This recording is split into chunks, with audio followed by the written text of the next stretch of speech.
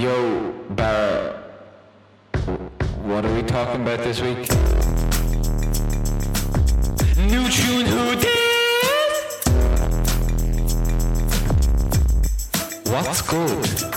Your new tune, who did? Let me tell you about the tunes we be fucking with. Barra C and it poppin' with the heavy shit. You got Zach Steve, musical analysis. We gush up at the albums and we don't stop. But Charlie XCX sound a kinda pop. I love it when I hear the sound of the needle drop. Scratch your records and we're skipping any small talk. Shit's wild, yo. But not really. It's just two nerds being nerds.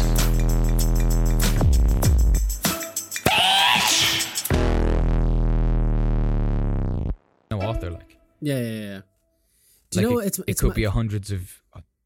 Sorry, I was just saying there's a word for accidentally stealing something that you've already heard, and I can't remember what it was for because I remember that dickhead who literally how jokes. music is made. Oh, I know it is. Yeah, sure. Like I always say, like I know, like go on about Nine Inch Nails, but they have a song called "Copy of a Copy of a Copy of a Copy," and the chorus is like, "I am a copy of a copy of a copy of a copy. Everything that I've said and done has been said and done before," and it's just like, yeah, it's just so unbelievable. Like Trent Reznor would tell you himself, he goes, "I just ripped off Bowie for the first 10 years of my career." He goes, it was a complete rip through off of his Bowie. lived experience and perspective, it's just not recognizable. But to him, it is, because I don't think Bowie was. Well, actually, he probably was strung out on heroin ripping for off a bit. Yeah. Bowie himself says he wasn't. Bowie, but there's plenty of interviews with Bowie. I know I've said this to you before, where people call him the most creative, inspirational mind, and he's there going like, "I'm not that creative." He goes, "I ripped off a lot of shit that other people did way before I did." He didn't use the word ripped off, but at the same inspired, time, but I remember when I was learning about Bowie in college, like I already loved his music, but like I learned this thing that he used to do, this like cut up technique, which like, I mean, where he would write songs. And when I first heard this, I thought it was like, I was like, oh, that sounds like, oh, that's kind of shit. Like I didn't quite get like how actually genius it is, and how like it still takes creativity and art to like, he would cut up newspapers and magazines, words that he would go to the magazine, and whatever just jumped out at him, he would just go cut it out, scatter them around in front of him, and just shuffle them around and look at it, and then write sentences based on those words. And I was like, that's fucking genius. Like, that is so, like, yes, he's using a stimulus to get there, but like everything is inspiration. Like, no, that's still, I would, sure, like, Picasso used to do this thing where he would get a photograph and take of something really simple, like a pot, and then he would take like 6 different photographs from different angles, cut them up, and then just put it down, glue them down to a piece of paper, and then paint that what they would arrange, like the different fragments. And like we did this when I was in Still Oregon. It was a painting technique for cubist painting, and I was like, this is dumb. Like why? Like, but you end up getting these fucking mad things, and it's not. You're not really doing anything very new. Do you know what I mean? It's not something crazy out there. But you are getting something new. It's like, just because you're allowing the universe to kind of have an input in the art, like you're allowing a kind of sense of like randomness and like chance to come in. Yeah, it's still creative. Like, you know, every art that like someone just came up with, inspired in a moment, comes from something like, you know, external stimulus. It's not just generated from inside, even though it is. But like, should we get recording here with this episode? Yeah. Do you wanna? Yeah. So from the very get-go, what I will say is with this episode, and by the way, thank you Zach again for doing these episodes with me. I love doing them. But I will try and keep it shorter than the last one.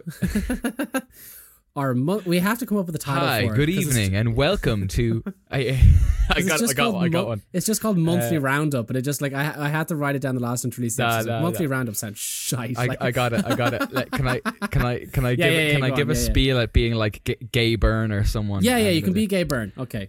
Good evening, ladies and gentlemen, and welcome to New Tunes Who Dis with me, your host, Gay Byrne, and Barra Carla. Now, Barra, tell me this. I like that painting that you did. Which one? Tell me about that. Which painting? I don't know. I'm riffing. Well, any of them. it came from a deeply dark and disturbing place. I was in a horrible mood because my dad hid the remote, and just that it ruined my whole week. So the painting that you see of the bloodied, beaten up face of a man, that's where that came from. It was a very emotional week. Oh, all right. Right. I don't know what that was. But I promise basically from the very get-go, we'll try and keep it shorter than the last one, because the recording, I think, last month was 3.5 hours. I think the more you promise that, the longer it gets. The longer they will get. So this time we won't be doing just don't promise it'll be short. This will be as long as it needs to be. Well, I promise this time I won't be talking about Satan for about 40 minutes either. Satanism will be off the cards, unfortunately. We'll try. But I'll blow the Satan whistle if you get carried away. Yeah, okay? I have the Satan whistle right here. He's just so cool. But let me see. I'm trying to think. Okay, so do you want to go for? So basically, this is myself and Zach picking our favorite releases. We're going to pick 2 releases of this month, and just basically talk about them for 10 or 20 minutes. Zach, do you want to go first? Or will I go first? I kind of want you to go first. I don't mind. You kind of want me to go first. Yeah, I'd like you to go first. Why is that, Barra? I just want you to go first. Okay. I think we're going to have some overlap for the first time this week. First time doing this series. See, I kind of wanted you to go first, because Why? I also think we're going to have some overlap. I think we're going to have overlap on my favorite album, but on my first one, I don't think you're going to pick it. I don't think you'd have picked it. Okay. I'd be surprised if you actually. I'd be surprised if you've actually listened to it. Because like if we have overlap, if we don't have overlap, this is just a hilarious waste of time. But if we do have overlap, right? We're not going to talk about it twice. Like, we're not just going to go, and that was this. What? Tell me, Barra, what was it? And then talk about the same one again. Like, we'll just talk about it if okay. Yeah. Well, I'll tell you my first one then. So maybe you go first. So you go first if you think your second one is the overlap. Okay. Okay. Oh, I got baited into going first. Yeah. Okay, so my first one is by a band called Salt. Oh. 9. Have you heard of it? Sick. Have you listened to it yet? I've listened to their album from last year, but I haven't listened to the new one. Fantastic. 5, wasn't it? There was 5, and they had 2 albums last year, 5 and 7. But this new album now, 9. I hadn't heard about it before because I hadn't heard about them at all. And then I read that there was a band releasing an album that was only going to be available for 99 days. And I was like, and then they're going to wipe it clean from the internet. It won't be on streaming services, won't be on iTunes. Which I was like, that's a really stupid gimmick for a band to have. And I was like, the album better be, the album better be fucking crazy and amazing. And because I was just like, why would you do such a thing? Why? I still don't actually know why. Man. Yeah, it's a weird idea. I'm now going to listen to it tonight. Well, that's why I picked it, because straight after this, because it might be gone. But that's why I picked it, because I was like, that's actually we have to put it down now, because like the other albums that we pick are probably not going to be wiped from the internet, unless somebody gets unbelievably hard cancelled. But no, this is So basically, they're an more or less semi-anonymous band. I think like a lot of the members, like, they don't do press.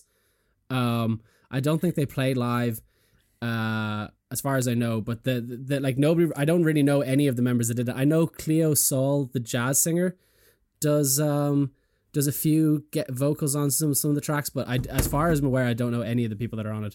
I know one of the producers was the guy who produced Little Sims's album Grey Area, which is a personal favorite of mine in terms of British rap. Cleo Sol was on Selfish. She sang the like hook on Selfish by Lil Sims off the last album. Oh, yeah, I'm pretty sure Cleo Sol was the. Yeah, and I don't know anything else about her other than I've just listened to that song a million times. And she's class. Cleo Sol's really cool. Sol. And then I can't remember, sir. Michael, what's the guy that won the Mercury Award? And Michael Kiwanuka. Yeah, his producer is the guy he produced this album as well. So there's some strong kind of people backing behind it. But basically, it's kind of like I don't know how you describe it. It's like an R&B album with funk influences in it. There's some grime influences, like some Afrobeat, blues, soul, bit of jazz. I find it like it's a very, because it's an album about, I think, problems with growing up and living in London, and kind of like just the way that the city is, and especially particularly growing up in like council housing estates or the flats, like South London. But it's a very British sounding album. I think it's pretty cool. But we'll start off, like I said, like the second song into it would be the one that I would ask you, Zach, to start off. This could easily be a fucking Chemical Brothers song, but like just to kind of get you into the mood of what the album, of what some of the album sounds like, and then what some other elements sound like. I say the first one. So if you want to listen to London Gangs, would be for the song that would start off with. London Gangs, when your soul is tight, it's all built on lies. Now you're here for life. You only know venom, so you're here for life. So you're here for life. So you're here for life.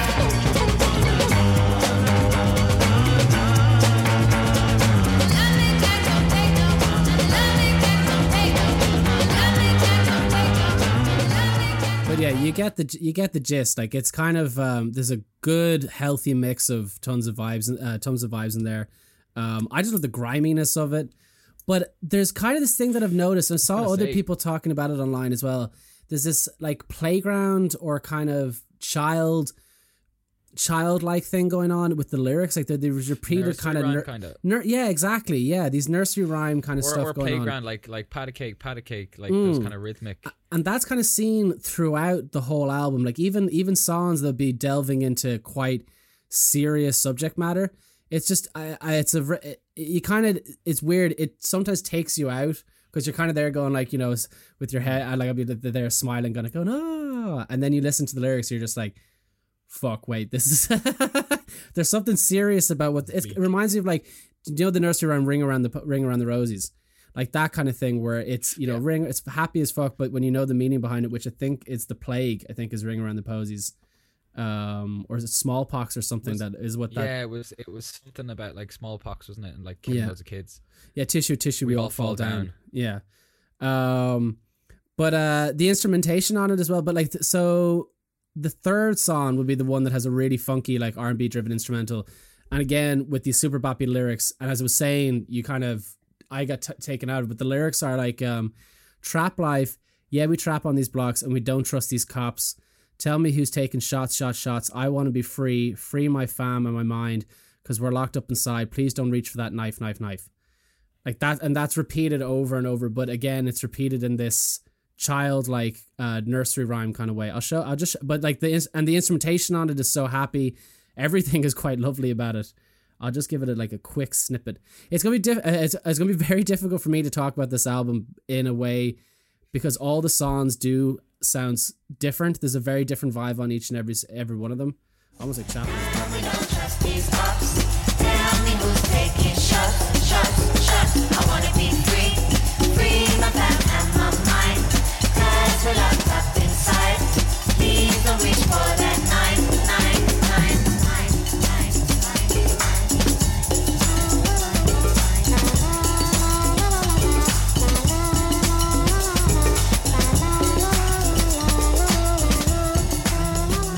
So you can see it's got that. You can hear the Michael Kiwanuka like last album production kind of thing coming in. Like I don't know if that was produced by that exact song was. I think the whole album was sort of like. It's that very warm vintage like analog sound, but like very clean, like very well separated and like very well mixed. But like it's got a kind of old, like maybe they used old gear or like some sort of plug-in, but it's got that like fast to the sound, if you know what I mean. It's funny that you mentioned that because when I actually listened to it, one of the things that I loved about it was that I was like, with the production that they have, especially on the vocals. I don't know on my head. I don't know if it's my headphones or it just maybe in my head. I found that there's a very live sense to it. Like it feels like you're in the room, kind of the way that it's done. Totally. It feels like a live album without the audience. The production on it's fucking stellar. Like, and you can kind of really get the mood much more with the kind of just that room atmosphere. I know I'm just repeating myself, but that room atmosphere of it. Yeah, the production on it's stellar. Like I thought it was great. And then so like. You got Trap Life, that's the third tune. Then you move into the fourth track, which is the song that I actually listened to. Was the first track I listened to when I was looking into the album. It's called Fear. and it's like it's just this, you know me, I love songs that have a build. So it starts off simple, kind of just normal progression, just building and building, but more kind of ominous and ominous and ominous as it goes on. It's like this kind of really dark, gritty, grungy song, but it just has this guy saying like, what is it? Pain is real. Fear is pain, or pain is real. Let me just double check just to be sure. I thought I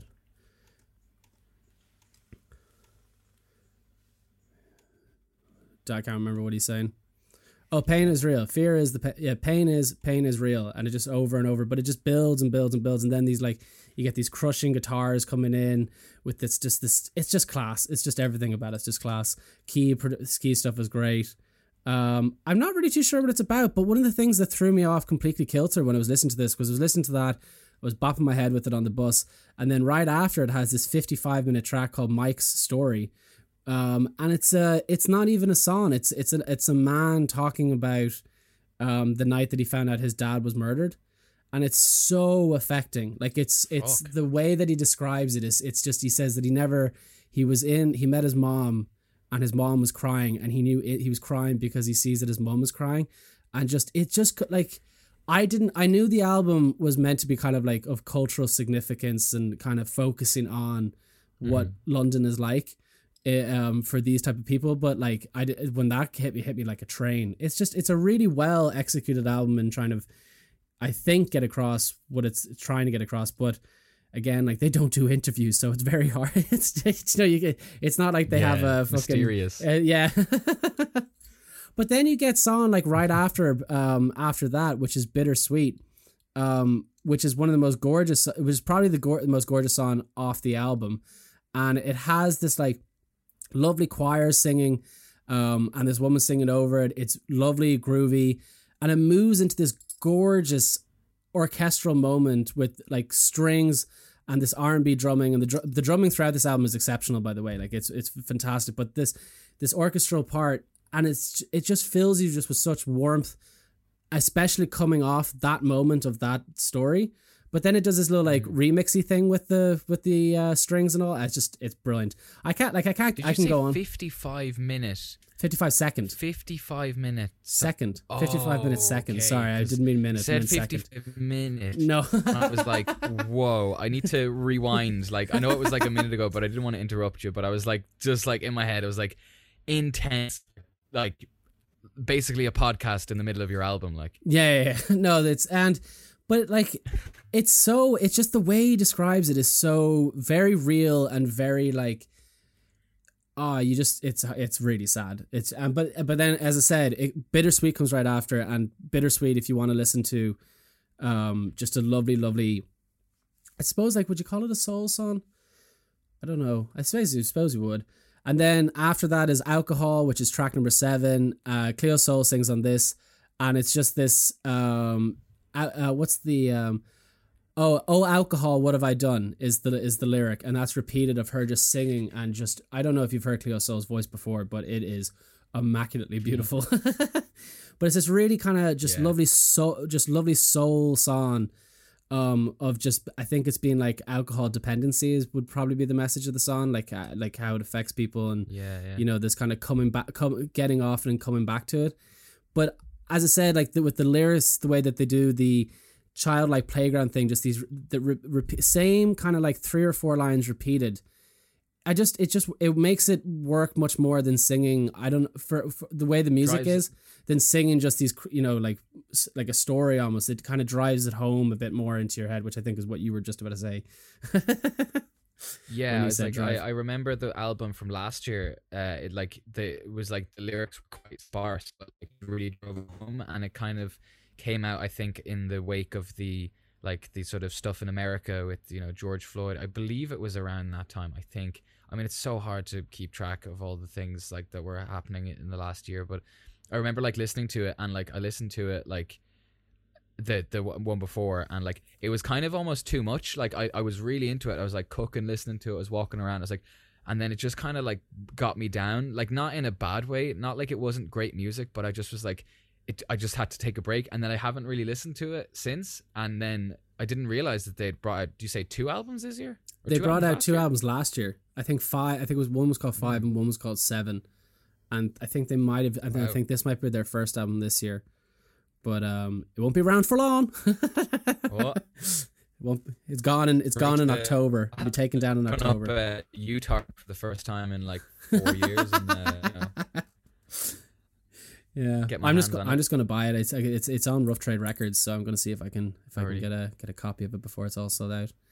But yeah, I don't really I don't really have a whole lot to say more of it. Track number 8 has Lil Sims on it, which is like, I think it has this American woman saying like, "You're from London," which is the song's called "You're from London," and then it's Lil Sims just spitting crazy bars. But the only as she always does, when does she not like?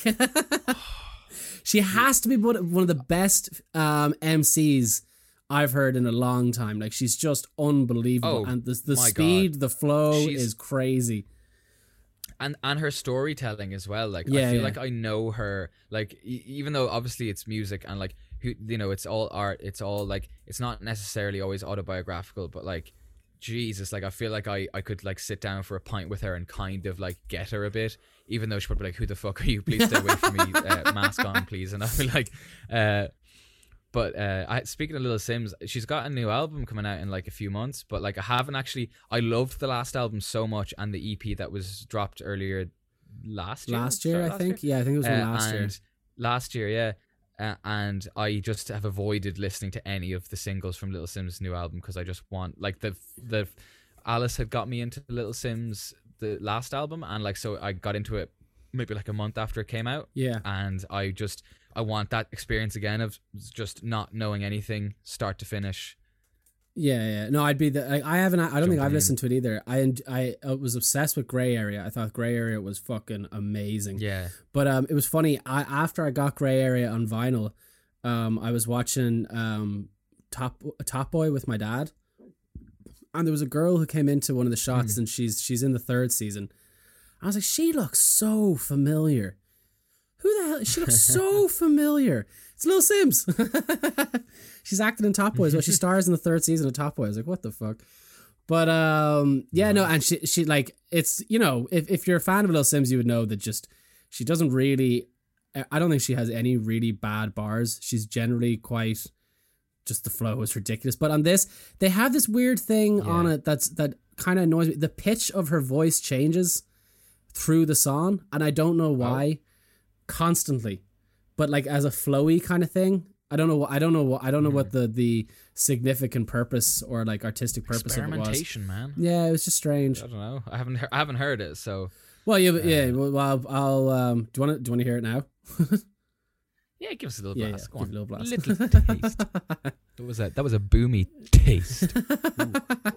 Smoking on that Mary Jane, broke but got ambition. We don't care about what we up against. Left the party in the state, ain't no thinking twice when you're living life the rebel way. We don't know LA, we know it's Shoreditch overground, back to Holloway. Nitty on the corner wanting something for his veins. I pay him no mind, back on my bike doing the main road. I ain't put no money in my Easter card, walking over Tam and Morrison, saving for a car. Jeffrey on my blower talking about getting some love, but... Anyway, you get the gist. She spits bars and it's sick. Oh, yeah. I love the instrumentation of it. I was expecting it to be more dramatic. I was expecting the pitch shift to be more like. No, it's subtle. No, it's like slow enough that yeah. It's just I don't know. That. I don't know different. What. It is different. I remember hearing it. I thought it was a bit jarring, but like I've listened to the album through and through tons of times now, so I'm kind of a bit used to it. But so then like. The Light in Your Hands is the closer, and it's a fantastic closer. It's like a proper gospel song with just lovely keys coming in, and then there's an audio sample at the end of a man talking about not realizing he has anxiety, and you can't see this, but Zach is showing his nipples on the Zoom call. Sir, there will be a libel lawsuit against you for defacing my good Christian name. A libel lawsuit? Libel? I don't remember. I'm not a lawyer, right? I'm suing you for libel! Me to go and study law and become a lawyer, I am not one. I've had many drunken arguments. Arguments is harsh. Disagreements, we'll say. Disagreements, yes. Amicable disagreement. Amicable. But yeah, no, like, I don't like, Yeah, with the last song, basically, it's just a gorgeous gospel song, but it has another one of these audio bites that just hit home, and it's I think plenty of men can understand this one, where it's a guy basically well, anybody can understand this. It's a guy not knowing what anxiety is and going to school every day and just being traumatized about a new problem coming up or a new thing coming up and just having this unrelenting feeling. And he's talking about, like, when he gets older, he realized that that's what it was anxiety. And it's again. You mean me? Yeah, well, I mean, like, anybody. But I mean, like, it's just profoundly... Anybody, yeah. It's profoundly affecting, like, because, like, I remember, like, you know, when I was, like, 19 or 20 and started, like, hitting... I thought myself quite a happy-go-lucky person, then suddenly you're down, you're just like, wait, why am I down? And it's just like, what is this? And it's like, oh, you're just... You can get overcome with stuff, and that's fine. But you just have to realize that's what it is. But I just think it's a fantastic album, and I know unfortunately I'm not more musically inclined to be able to explain every single thing that's going on. But I would just highly recommend listening to it. It's just class. It's a really, really cool. Just well, speaking as the resident music theory guy, I'll tell you that every single note in every song has been a B sharp. What? For real? I think my pitch isn't perfect. I think it's either a B sharp or an E sharp. Every note has been just 2 notes. Why would that be? Oh, it's just the simplicity. Oh, you're fucking pulling my leg. God damn it. That's how fucking shit my music taste is. I was like listening to you going, oh my God, really? Not Why? music taste, man. You don't not music taste, theory. There's so theory. many people. Knowing music theory does not music taste, right? Knowing music theory does not music taste make, right? There's like all you have to do is like look up like a couple of like videos on YouTube and like guys who like know all their theory and like this is for my taste anyway, I don't know, but like then they'll play an example of like here's a little piece I made and it's like, oh, it's so bad. It's like immaculately produced and like clever chords, but just for me it's just like nah. Yeah, I know so much of that. Like it's like what is it? I had a little chat with somebody the other night, and they were showing me a Gent song, like Gent, the type of metal, you know, that really fast, like irregular time signatures, time signatures. But all the fucking guitars sound squeaky clean. The bass sounds squeaky clean. There's no chugginess to it, and all the vocals are that high pitched auto-tuned vocal. And I would play like Sepultura or something after, and he goes, "This is fucking shit," and I was just like, I think Gent is shit because and he's like, but it's so technically impressive. I was like, just because they're chucking in a ton of notes does not make it a better, in my opinion, a better song. Just because you're going like, depends. You're just like, okay, it depends. It does depend. I wouldn't rule out. No, I wouldn't rule out all of Gent. I wouldn't rule out. You know, it's just not for me. It's not for me. But I've heard a couple songs I think that were kind of cool. Well, but Sugar are fucking cool as shit, and I suppose they're technically a Gent band. If you want to get into pedantics about genres. But anyway, it's your turn. We're done with my review. Okay, first I'd like to just give a special shout out to Lil Nug and Squeezy Tugs. You know who you are, especially you, Lil Nug. And that's all I'd like to say on that matter. Everybody's going to get that reference. This was tough. I very much changed. No, everyone knows Squeezy Tugs. Lil Nugs only knows who Lil Nugs is. Lil Nug. So my pick was actually very tough. Until I was so well prepared, I was deciding this up until the bus home, listening through things and trying to assess which I'd talk about or which I'd even have things to talk about. But I went with something that I don't think you'll really know. I'd be surprised. So I've gone for Japanese Breakfast Jubilee. Oh, that's my number one pick. I knew it. I am obsessed with this album, but I'll let you talk about it, and then I'll give you my notes afterwards. It's so good. Okay, it's so for good. anyone who doesn't know, Japanese Breakfast is like the project / sort of band of like Michelle Zonier, I think her name is. I think that's how you pronounce it. And like I knew her like earlier stuff. KXP sessions and listened to her like albums like Soft Sounds from Another Planet or something, I think it was called, and it was more like shoegazy, dreamy indie pop stuff. Not like that pop, but like, you know, it was kind of catchy, like, you know, you're sort of like indie cool stuff, you know what I mean? Dreamy, atmospheric, really tight live set on KXP. It's well worth the watch, really good. And then yeah, this is her new album, which I feel like this album is just like, it's just start to finish like a masterclass of like pop music. Like, not like pop as in, not pop like what's modern pop now, you know, like Billie Eilish is like pushing the boundaries, or like Charlie or whatever, that stuff. Just like classic, like David Bowie, like I am a pop, like I write songs that are popular, even though David Bowie not always doing that, but you know what I mean, your Elton Johns, your whatever, like Queen and all that, like just classic pop canon. I'm not even that into Elton John or Queen, but that sort of stuff. It's just such good songwriting, start to finish. Like every time I listen to this, every song, I'm sure you have a similar thing, it's like the first song comes on, like, oh my god, this song, it's so like, it's like a marching band. It's got a kind of Kate Bush thing going on with the like vocals kind of high. Paprika, it's so like happy and like gleeful, and it sounds like you're like spinning around in a field, like, do you know what I mean? Like, you're just when like, it sets, I think it sets the stage perfectly as well for what the album is going to be. Yeah. And it's so like, it's kind of like got that sort of like, you know, Beach Boys, Pet Sounds, like it's like load of things kind of happening and like beautifully working together. Then it's just like, it starts getting all 80s into like beat, which is just like a slick, like cool disco-y kind of 80s sounding song. Again, just the songwriting, like the lyrics, I haven't spent enough time with it to fully dive into the lyrics. Some of them stand out to me more than others, but like the way she sings is kind of slightly at times unassuming. It's like, yeah, I guess it's just like, I feel like it's a very hard album. Like, let's put it this way, I'm not gonna say this is gonna be everybody's favorite album just in general, but I would say like it would be tough to find someone who didn't kind of listen to this and not find one song that they were like, fuck, that's a good song. Yeah. Like every song is amazing. There's not one song that's like a low point. And even like, I listened to it this morning, like when I was kind of figuring out like what I was going to talk about, because I'm so well prepared, and I was listening to, and it got to the like every song on the way into work, it was like, you know, 7 a.m. I was like sleepy. I had like very little sleep, and everything was making me so happy and like just sounded so nice.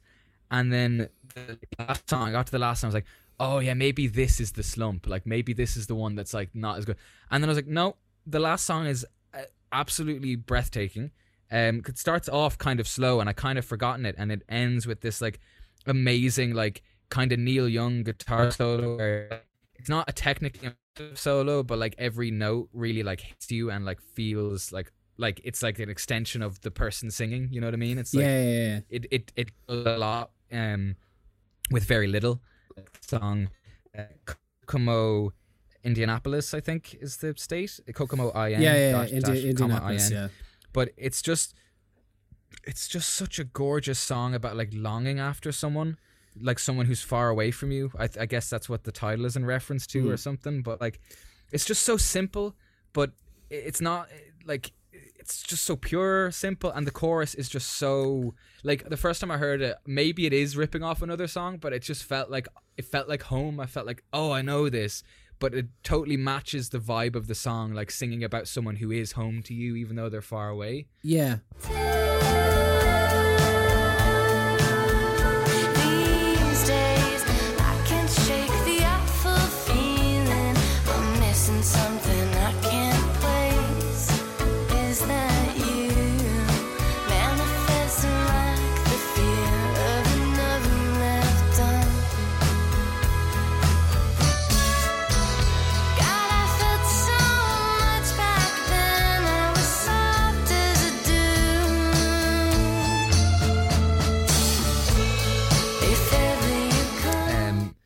Yeah, and then the other one, like Tactics, again, it's another kind of like sort of love song. Like the lyrics do vary in like theme, and like again, another one I'm gonna quickly mention is like Posing in Bondage, which I just oh my god, can't, like, the first I heard that was the song Brilliant that stuck with me, because I was like, the lyrical idea, like, it sounds so vulnerable, like it's such a vulnerable image, posing in bondage. It's one of my favorite lyrics in the song. No, in the album, sorry. Just that image of it, yeah. But like it doesn't even seem to be relating it in like a sexual way at all. It's more like it's like bondage being like, you know, like I'm committed to you, like, you know, well, I'm like, I thought I'm like it was more kind of the slave aspect of bondage rather than not the BDSM aspect of it, the actual kind of like to be bound and kind of tied to something rather than I don't think it's a sexual thing at all. I genuinely think it's that kind of no, the kind of but like trapped it is, sense like of it. It is and it isn't. It's yeah. Like she wouldn't have written the song if it wasn't like playing off the idea of like bondage is like very like personal thing people, you know, may or may not do, but the idea of like that she's waiting at home drunk for her person to come home to find her there posing in bondage is like that's just like weird angle of the song. Like I'm waiting here for you. Like, it's just amazing. It's brilliant. But it's not like it's not in an explicit way. Like the most explicit thing is the name of the song, and the rest of it is quite like just like kind of a love song. It's not that much said. And like the song Slide Tackle has some like incredible guitar playing that like is so like not the focus of the song, but like it's in like the right ear, and it's just like doing these incredible like tasty funk runs while doing like disco chords. It's like can't get enough of this, like. And then even like the song Savage Good Boy is like a kind of upbeat number, but like I think it's like I don't know, it's like Savage Good Boy is it's kind of taking the piss. It seems to be like kind of song. taking the piss out of like the sort of like billionaire mentality, like you're sort of Jeff Bezos's or something. Like it's like I want to make more money until there's no more to be made, and will be so wealthy I'll be absolved from questioning that all my bad behavior was just a necessary strain. They're the stakes in a race to win. I've got a 5-year plan. I've got a pension and 6 condos, $1 billion bunker for 2. It's just like, but again, the way she sings, it's not really at the forefront. It's not like Idols where it's like the fucking words. It's like it's very much like reserved. They're there to discover. They're not there as like this is the message of the song. Like, it's just. She's amazing. I'm a mass like this album. It's one of those albums where like, you know, I liked her last album, but now I'm a huge fan. I'd be buying tickets to the show, you know, T-shirt. I'm in. I love it. Well, when I picked this up, I know you want to talk about it now. Yeah, well, I'm not. Well, if we can't talk it, we could.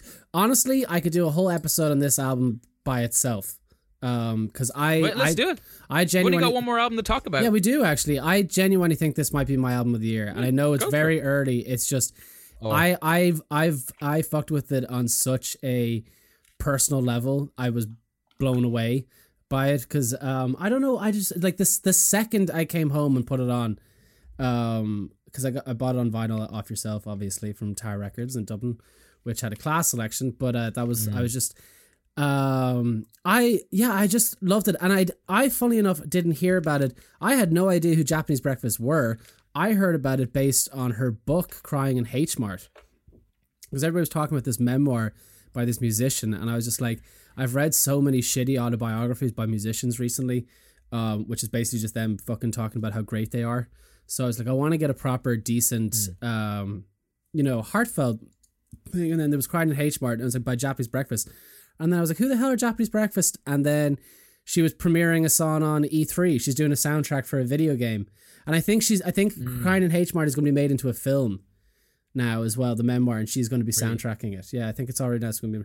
But this album was meant to come out last year in September. It was meant to come out in 2020 September. Yeah, it was delayed so much. I think she couldn't get a publisher to publish it.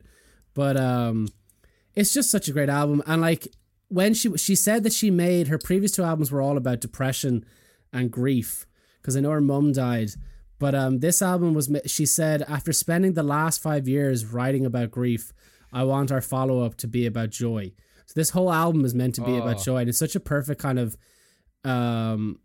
celebration of it, but it's still very dark. But like, as you said, like there's some very dark moments on it, but it's beautiful. But as you said about her vocals, I don't think the vocals are the selling point of it at all. Like the musicianship for sure, but I think how she writes her lyrics, so kind of like tongue-in-cheek sometimes humor is really well done. Yeah. And her ability like to convey like posing in bondage is, again, as I said, is an amazing line. But there's something like even like Slide Tackle, sorry, which was my favorite song off the album until I heard Hell. But like Slide Tackle is like a proper fucking bop. Like it is a pop banger song that like you could easily do. Like it's a pop banger, but the lyrics are, I want to be good, I want to navigate this hate in my heart. Somewhere better I want to feel it, but with the feel there's an ache I meet to desire living. Don't mind me while I'm tackling this void. Slide tackle my mind. The weight feels like I'm wrestling with my head, obsessing in the dark, and then the horns and guitars come in just right after. But like that's fucking dark.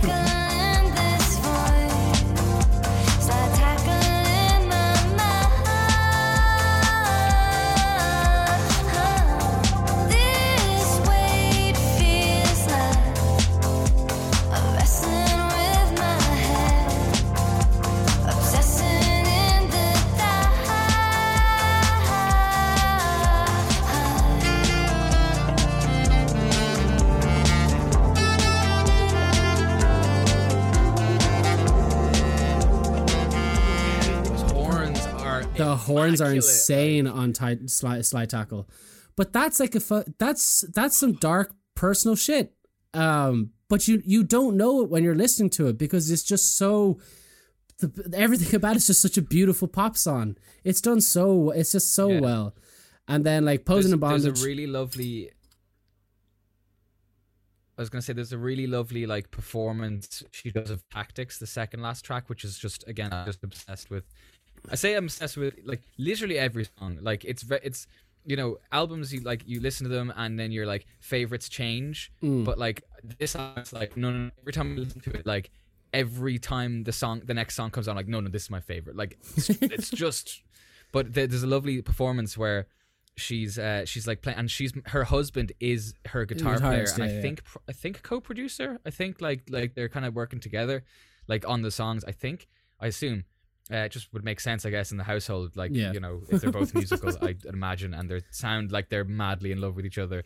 But like, she's like looking at him, and the song is like kind of like about like having to like send yourself away from someone because like, kind of like they're not good for you or something like along those lines. Like you have to put distance between you, like tactically or whatever.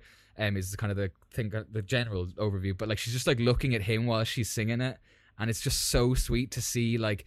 You never get to see that side really of a musician where like the thing they're singing, you see the direct, like the inspiration, like in her face, like you see the look that she has at this guy. It's just enough. It's not like overly, like she's not like, you know, glaring at him. It's just like a little smile, it's just so heartwarming. I have to watch it. What's it on? It's on like just look up Tactics on YouTube. Live. It's like a studio session. She does a great cover of Dreams, actually. By the Cranberries. By Fleetwood Mac? No, by the Cranberries. It's really, really good cover. Now, it does sound just like the Cranberries song, but it's a good cover. But yeah, like as I said, like Posing in Bondage, I love the electronic and keys that comes in on Posing in Bondage, and the way they kind of get louder and more intense to add that emotional weight at the latter half of the song. And then I'm trying to think. Oh yeah, In Hell was one song. I think it's the third last song on the album, and I bawled my eyes out when I heard that for the first time. It's so beautiful. It's so lovely. Like those lyrics. With my luck, you'll be dead within a year, and this is where her kind of like tongue-in-cheekness kind of comes in, like that. Even that line, and then like I've come to expect it. There's nothing left to fear. At least there's that face to face and at my hands. I snowed you with. Hydrocodone, I think is what's called, which I think is, as I looked it up, it's a drug for prolonged pain, is what that drug is, isn't it? So, and then layer by layer till you disappear, and then this is the line that I was like, oh my god, which is hell is finding someone to love, and I can't have you. Hell is finding someone to love, and I can't see you again. And I was like, that is beautiful. It's like.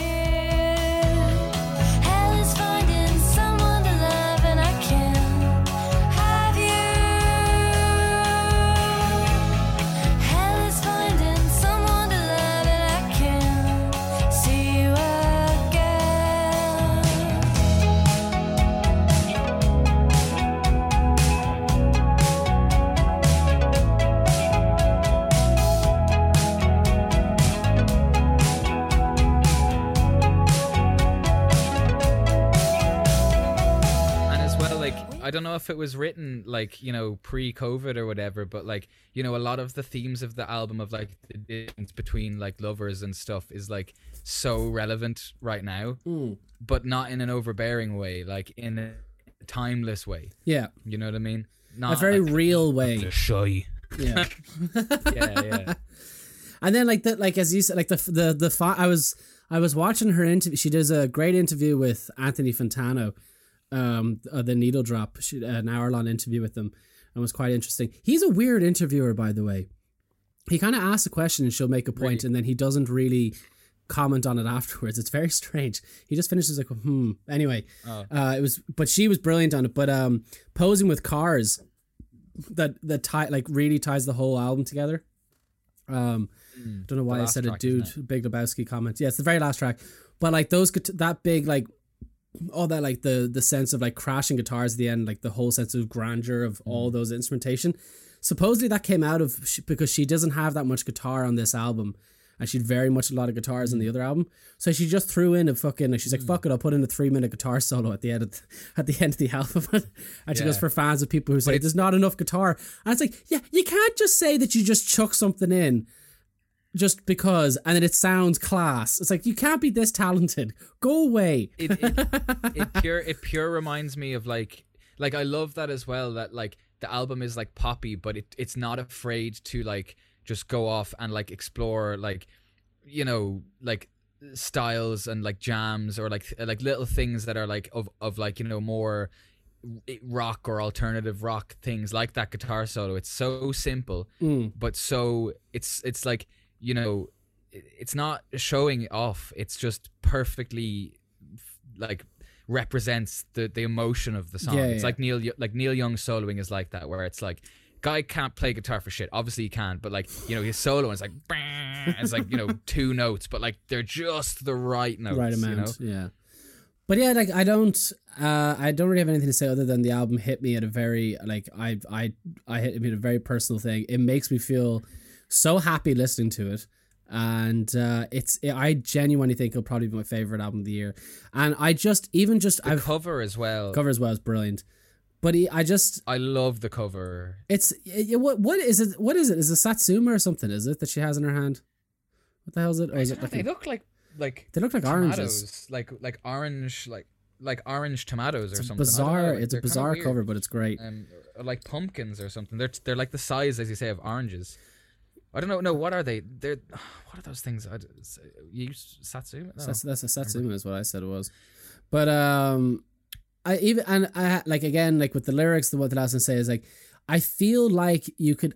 Her lyrics are done so well and so personal that you feel like I get to know her, and I cannot wait to read "Crying in H Mart." My copy arrives in August. It's meant to be amazing. But I'll be gorgeous in August. Yeah, it's because I ordered the hardback, and the hardback will be in print in August. Oh, okay.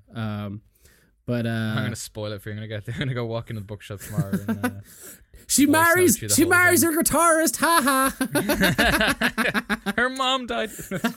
Oh Jesus. But no, I just think it's amazing. I really do think it's amazing. And yeah, there's not a bad song on it. Not like there's not even a bad song. There's not a song that doesn't match the song before it in quality, and like, you know, and also they're not all the same. Like they're all totally different songs. Even the upbeat songs, like, she doesn't rely on the same kind of feel for any 2 songs, even though they're like, you know, there might be like 3 kind of funky disco-y kind of songs.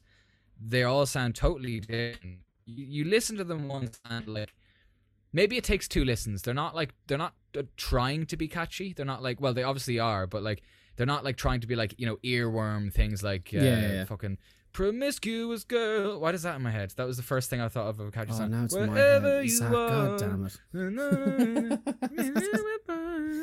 But even like in Hell, that like that that little bit, it's just like it's just beautiful. Like, actually, here's a question: what's your favorite song off it, or your most played? Most played would be the fairer question. I think technically my most played is Tactics, because I've watched the like live video like twice, because it's just such a good performance and it's so like special. And yeah, I think I mean, I think Kokomo Indianapolis is just like, it's the kind of song like you like. It's like, it could be like, for me, like a Wonderwall kind of thing. I just want to pick up and like sing it on a guitar. It's just so simple. It sounds like it's been done a million times, but it doesn't at the same time. I know exactly what you mean. It's a strange title though. I'd love to know the meaning behind the title, because there's a Beach Boys song titled that as well. Oh really? Yeah. I'm assuming it's. I'd say it's just like, my guess would be so that like a friend her or a lover, boyfriend, or maybe like or a friend was like there, and she was writing it from the perspective of like, if her like, you know, husband was like there, you know what I mean, like far away, or it could just be about a friend, but just, you know, like it feels like it's a romantic song, but like from the music and the arrangement, but it could be about just like, I don't think it's anything like, you know, I'm gonna ride the whole off you or anything. Like it's just a lovely song about missing someone. Yeah. But do we have any? I don't really have much to say about it. Like, I've gone through all my notes. I'm trying to think of more. But I think everyone should listen to it. Like, everybody should listen to it. Yeah, and I've confidently, like, you know, not everyone should listen to Black Midi. Not everyone should listen to the other albums I've ever talked about. In fact, most of them I could say, like, yeah, like 90% of people will not give a shit. But I think this album, and as well, one thing I would say, when I put it on, I first heard it in work. I put on the CD because I was curious to hear it, and like, it's a handy way to listen to stuff. But sometimes it doesn't do justice. And it was only when I came home and like put it on my, like, just played it off my speakers at home, that it really hit me as well. All the like, because when you listen to it, like half listening maybe at a low volume or like in work over the PA, I couldn't fully hear all the like instruments and the detail and the, like the lovely parts and stuff. It was just like, this is kind of a nice sort of songwriter pop thing. But then the more you listen, like, there's all these little nuggets that are just scattered through it. I completely agree with you. Like, amazing. Even like Posing in Bondage, that last electronic part where it kind of gets a bit more kind of rougher, that it doesn't sound as clean, and it kind of gets more pulsy. Like that on my that song kind of reminded me most. Go on. Sorry. Go on. Oh, I was gonna say that one reminds me the most of her older stuff, like the album before. I haven't listened to shoegazy. I haven't listened to her older stuff, so I'll be interested to. I haven't listened to. I've just been obsessed with this. I've been like hooked on this. Like, yeah. But that on my sound system now, and I was fortunate enough to spend a bit of money on the record, so it's a good record player, but it doesn't. You need that kind of like boomingness of I don't get the vibes I'd get when I'm listening to it on Spotify as I do listening to it on the record player. But it's crazy actually. Tangent to fill time as if we need to do that. Is that like, because in work I've like hooked up for the first time in the shop that we can have Spotify throughout the shop floor. Oh, right? Nice.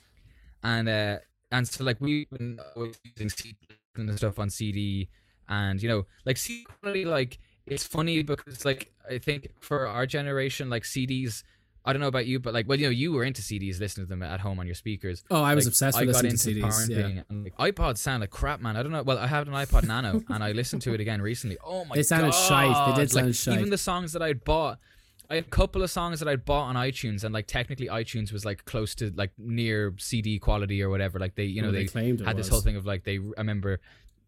Yeah, but there was a thing where they like changed the thing, and they said, we've got this new quality files you download, and it was a whole thing, like, for all you fucking Gen Zers or whatever the guys talking about. Shut up, your iPod, none of iTunes that came through files, on your mic, by fuck the way. is that? Like, Apple, what is iTunes? Like, iTunes doesn't exist anymore. It's Apple Music. Like, now the app is just called Music on the computer. It's not called iTunes. Yeah, and kids will never know if you wanted to get a new single, you didn't have to pay for it.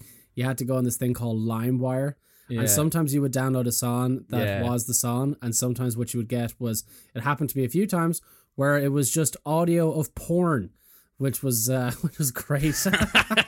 Or there was like I would try and probably better than some of the stuff people listened to, like, or that I was listening to. Do you know, 12, I was going through some of the shit that I listened to when I was younger, because I've been collecting CDs since I was 11, so I have like a timeline of all the stuff I listened to, and there's some really, really bad stuff there, like really bad stuff. But the other one was like if you same for instance if you're trying to download a film, which obviously don't do that, it's illegal. But when I did it when I was 14, we got a lot of... You wouldn't steal a car. You wouldn't shoot a man in the face. So why would you download a film? But because it's free. I was downloading I think it was The Crow or something like that, and I just got porn. It happened every time. And it was always really nasty porn is what we have gone off in a complete tangent. I'm not going to talk about the porn that I got off LimeWire at 14 years of age. Anyway, a separate podcast. That's a different story. We'll have a cyber guy on to talk about the dangers of downloading porn off LimeWire. Of downloading movies off LimeWire and getting porn. Anyway, doesn't matter. Hugo, get Hugo on to talk cybersecurity. I thought you were getting me on to talk. He could be an expert. It was so funny getting him on under the illusion that we're talking about his Twitch channel or something like that. And he's like, "Wait, what the fuck? Cybersecurity or Pokemon cards or something." Yeah. Squeezy Tugs, give him a follow on Twitch. Who art thou is number 2 in cybersecurity podcast because there's only fucking 2.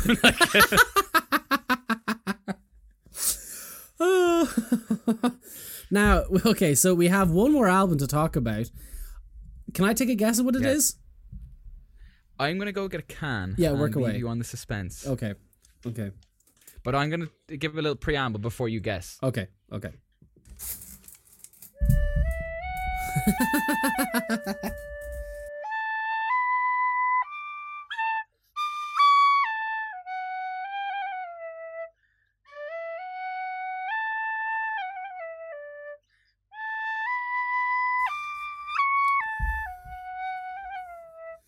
Was that Enya? Good evening.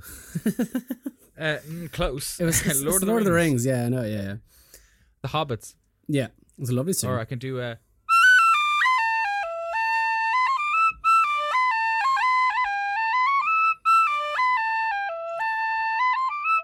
Oh, what the fuck? I should know this.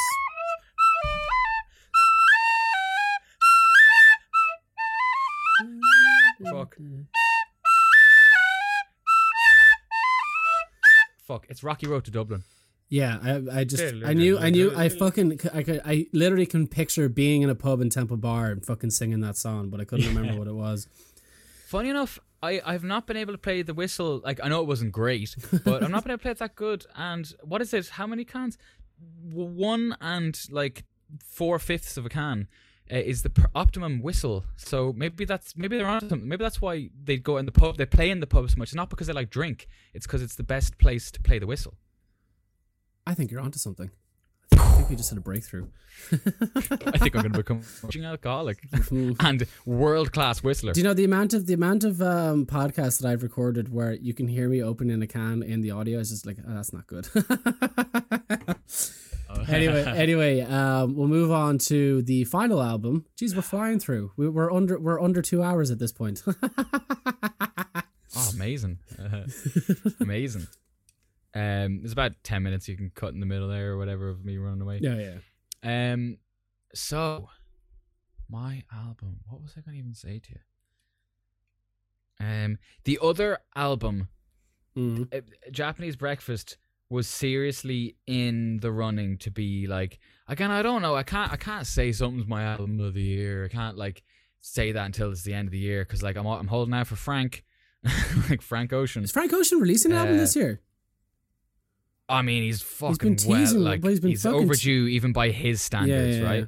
Because Channel Orange was 2012, then Blonde was 4 years later, which was 2016. So he's over 4 years, 5 years, and he released 2-3 songs last year, which were okay, they were good. I liked them, but not nearly to the. I don't think they were album tracks. I don't think. I think they were just kind of little things he made for fun. I fucking loved Channel Orange. Loved Channel Orange. Oh man, Blonde as well though. I've never listened to Blonde, believe it or not. Never listened to it right from start to finish. What? From start to finish. Oh, if you want, I've never listened to it. I actually should listen. I'll begin the bus after we finish recording this, and I'll probably listen to it on the way in. But nice. Yeah, it's a real fucking doozy. Yeah, there's bearing in mind it's very minimal. It's not like funk. It's very much like, I don't want to sound like a wanker. Like, you know, textures of guitars, like as in like a guitar strumming, and like it might just be a guitar and a vocal. You know what I mean? But the songwriting and like the lyrics and the performance, the vocals are just. It's so good. There was one song that we listened to that was beautiful, even though it's a very sad. And it was him talking about, I think it was a kid that was shot by police, and he calls him like his buddy. Nikes. Yeah, that's a brilliant. R.I.P. Trayvon. Yeah. Like that song's not just about that. Oh, I know, but that's what I Trayvon. remember about it. Yeah, that little part of it. But yeah. Anyway, got a little cousin, Little Mermaid. Yeah, so good. So okay, go so your final the final album of the show. Can I sign it to you? Can you sign it the to title? Me? Okay, well, it's not going to be very great on an audio format.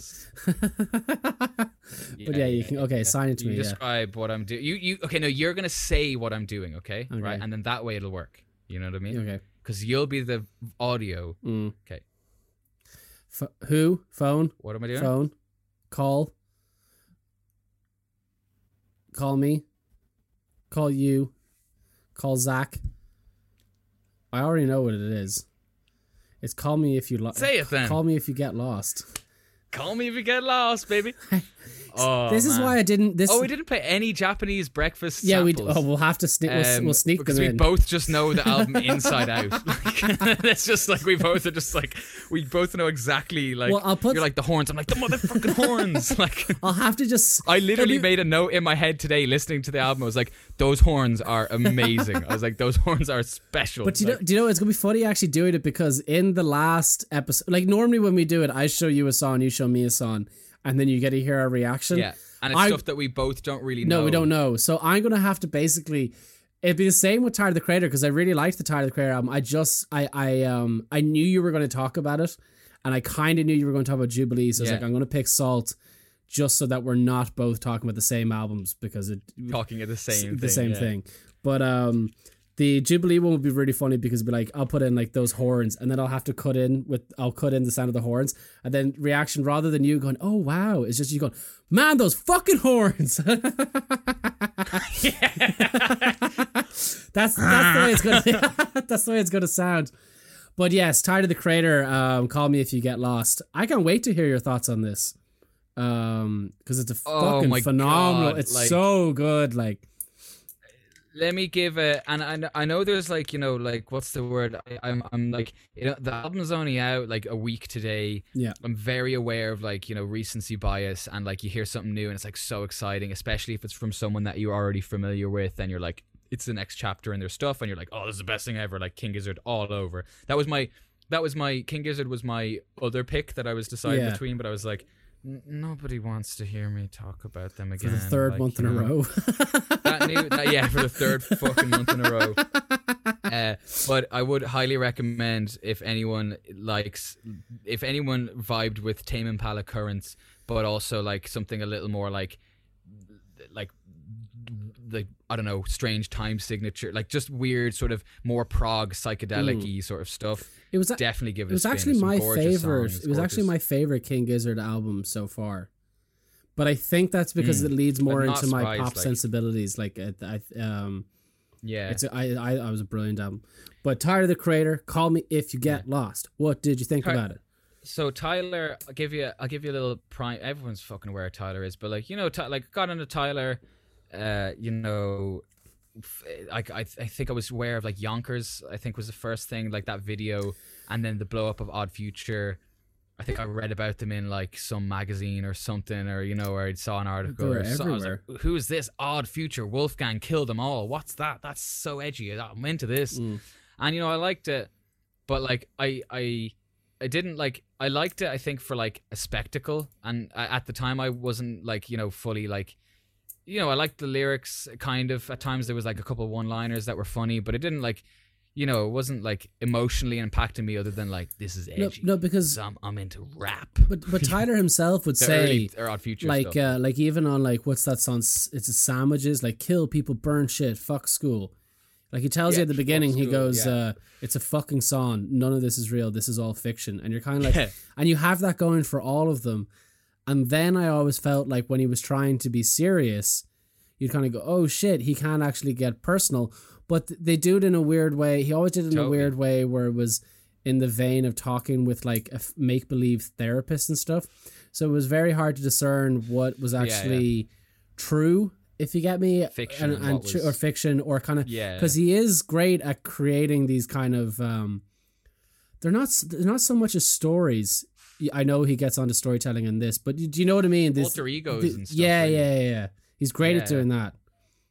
Like personas, like he's like the thing that like since Flower Boy, which I was late to Flower Boy, I think I might have even been possibly a year late to Flower Boy. I was I was right after you because you told me to listen to whatever. I had dropped off of Tyler after kind of Cherry Bomb, I think, and I just kind of like it didn't really do. There's parts of it I liked, but like it didn't do much for me, and I was kind of on a steady, like I just kind of moved away from that. I kind of got a little less into rap and like more into like your like my like weirder rock stuff, punky stuff, and then Flower Boy, I saw him play at Longitude, and like I probably told you this before, but anyone listening doesn't know, like that guy, like knowing in my head, I was like, I had a lunch break, I was working at Longitude. I don't buy tickets for Longitude because Jesus Christ, like it's too expensive.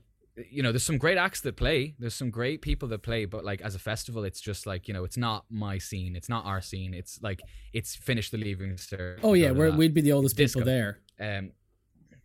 Yeah, it's totally. mostly like 19 or 18 years old. And we're not even that, like, but I was like, on my lunch break, I'll go see Tyler. Like I was like, I liked him when I was younger, I'll check him out, I'll go see him. He was on the main stage. I went over, and like it was just him on the stage, but like his energy was like, you could feel his like positivity, and I was like, it was like the jarring, like subverted my expectations of like, kill people, burn shit, fucks, like, and it was just like this is just lovely, like happy music, and like he's so sweet and he's funny and he's smiling and he's making me happy by like looking out at the crowd and like giving a genuine smile that's not like a part of a show. He's just like really vibing and like really fun, and feeling himself.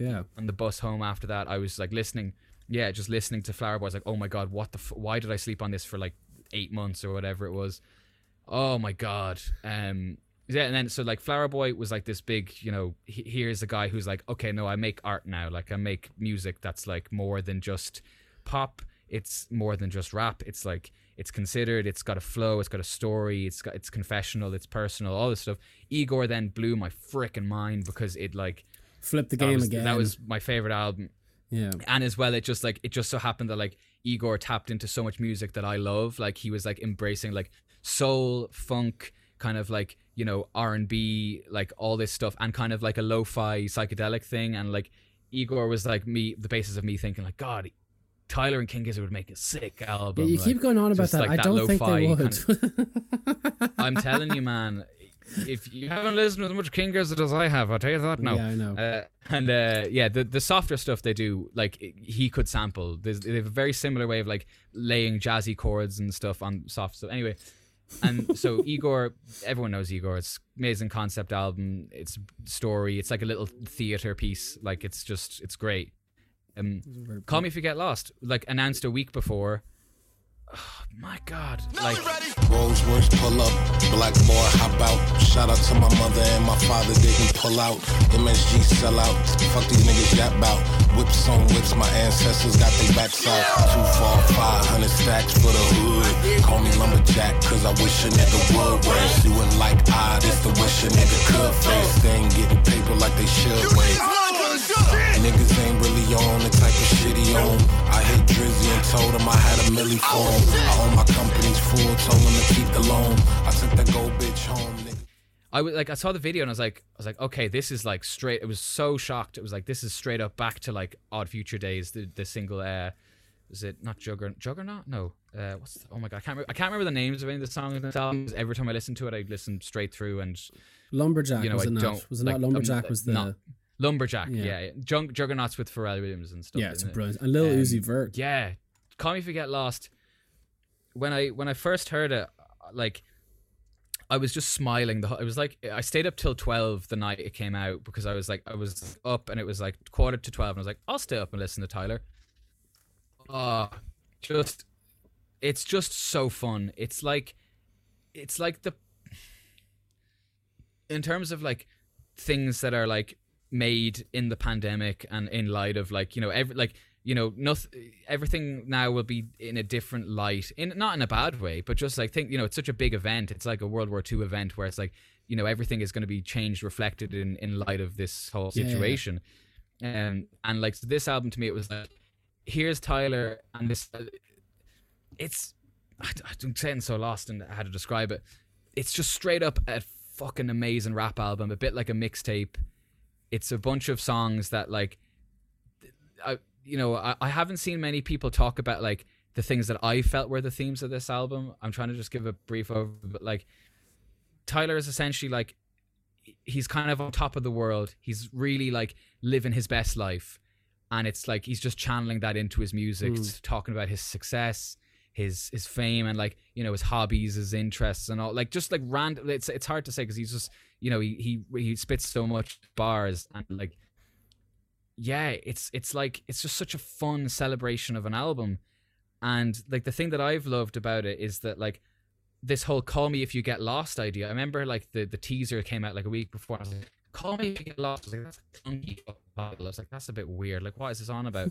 and as they keep fucking repeating that in the album, my whole takeaway is like, this is Tyler not just having a kind of braggadocious like I'm on top of the world like thing, because he's saying "call me if you get lost" because everyone is lost, right? You know, everyone right now is like, what the fuck is going on? And still a year and a half into this, we don't know what the fuck is going on.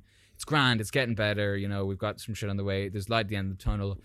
But like this idea of like, call me if you get lost, like here's a guy who's coming down from the like, you know, I'm a fucking A-list celebrity and like I'm here for like, call me if you get lost, I'll give you some advice. Is the way I'm taking it. Because like peppered throughout this album of bragging, there's like these kind of snippets, and they're generally kind of cut off as well, where he's like, I got my thing's doing great, I got this, you know, it was a Camp Flognaw, it was the best festival, and like he's saying like all these things, but normally that would kind of grate on me. But there's something about the way he does it and the way he kind of cuts it off, or he kind of like doesn't take it seriously, or he's almost like silencing himself on this.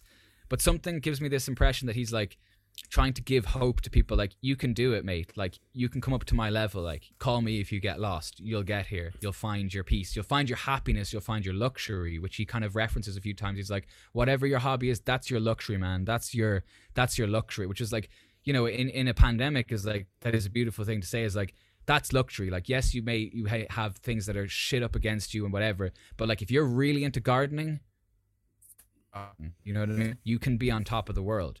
Do you know what I mean? I know exactly what you mean, but and I haven't. Tyler has always had what I always loved and found endearing about Tyler, even when he was rapping about shit that was clearly made up. Like, I think in Radical, even if you go back as far as Goblin, he has the line, he's like, don't anybody tell you you can't do what you want to do, you can't be what you want to be. And then he's like, I'm a fucking unicorn. And he goes, and nobody else is going to tell me otherwise. He's always reinforced that idea, which is why I always was drawn to him. Even when people were just like, he's just obscene and filthy. Like, because Bastard and you know, there was like horrible lyrics in it in Goblin. But he can be fucking obscene. So obscene. But the guy was fucking, what, like 16 or 17 when he made those? I said some stupid shit. But obviously, like, I followed Tyler. It's funny they say that you dropped off a Cherry Bomb. I dropped off a Cherry Bomb as well. I did not like it. Cherry Bomb was not bad. It was okay. I was kind of like, all right, I'm gonna go into. It's funny, you go into your punk and you went down that route. I went down the black metal route, but like, I've been following Tyler. Like, I saw Odd Future in the Olympia, like all of them, when I was like 16 or whatever. I always thought he was a great guy, but it's funny, he has that positive reinforcement constantly throughout his career. It's great. And it's great to see him. It's great to see him actually be like, I'm at a place that's great, and I completely agree with you. It's just kind of like, but you know, but he's like, you have to. He's like, anybody can get to where I am now if you just fucking get. Yeah, exactly. But not in a like a Tony Robbins like over the top, you know, I'm, you know, a life guru. It's in a kind of funny way, in the way that Tyler does best, where like he means it, but he's also kind of self-aware, and he's like, don't be a lazy this is, bitch, like, basically. That's opulence, baby. That line kills me. It's so like, it's like opulence. Like, when do you hear that in a rap song? Opulence. Like, I'm out here scoring commercials, movies soon. We writing shows, man. Life is fucking beautiful. I done fell in love, and the only flaw is my fucking hair won't grow. It's been like 2 years, and this shit like 2 inches. Come get lost with me, man. Come see the world. When you really get out there, call me. I'll be there. And I don't take jets like that. I'm scared to go broke, so I don't take none of this shit for granted. It's opulence, baby. but it's exactly what it is. Yeah. Like, it's like opulence. It's like just decadent, like, you know, and like, yeah, he's just so funny. Like, he's so fun. Every time every day, I think literally actually every day since it's come out, normally I read on the bus. Normally on the bus is my reading time, because it's a good time for me to get like about 40 minutes. And I'm one of the few fucking people who can successfully, like, it doesn't hurt my brain to read on the bus. I like it. Yeah, I like reading on the and that's bus. what I've been doing. I haven't read my book in like a week, because every time I get in the bus, I'm like, Tyler, straight up, and I listen to the whole thing straight. Just so fun. It's got such a playful nature.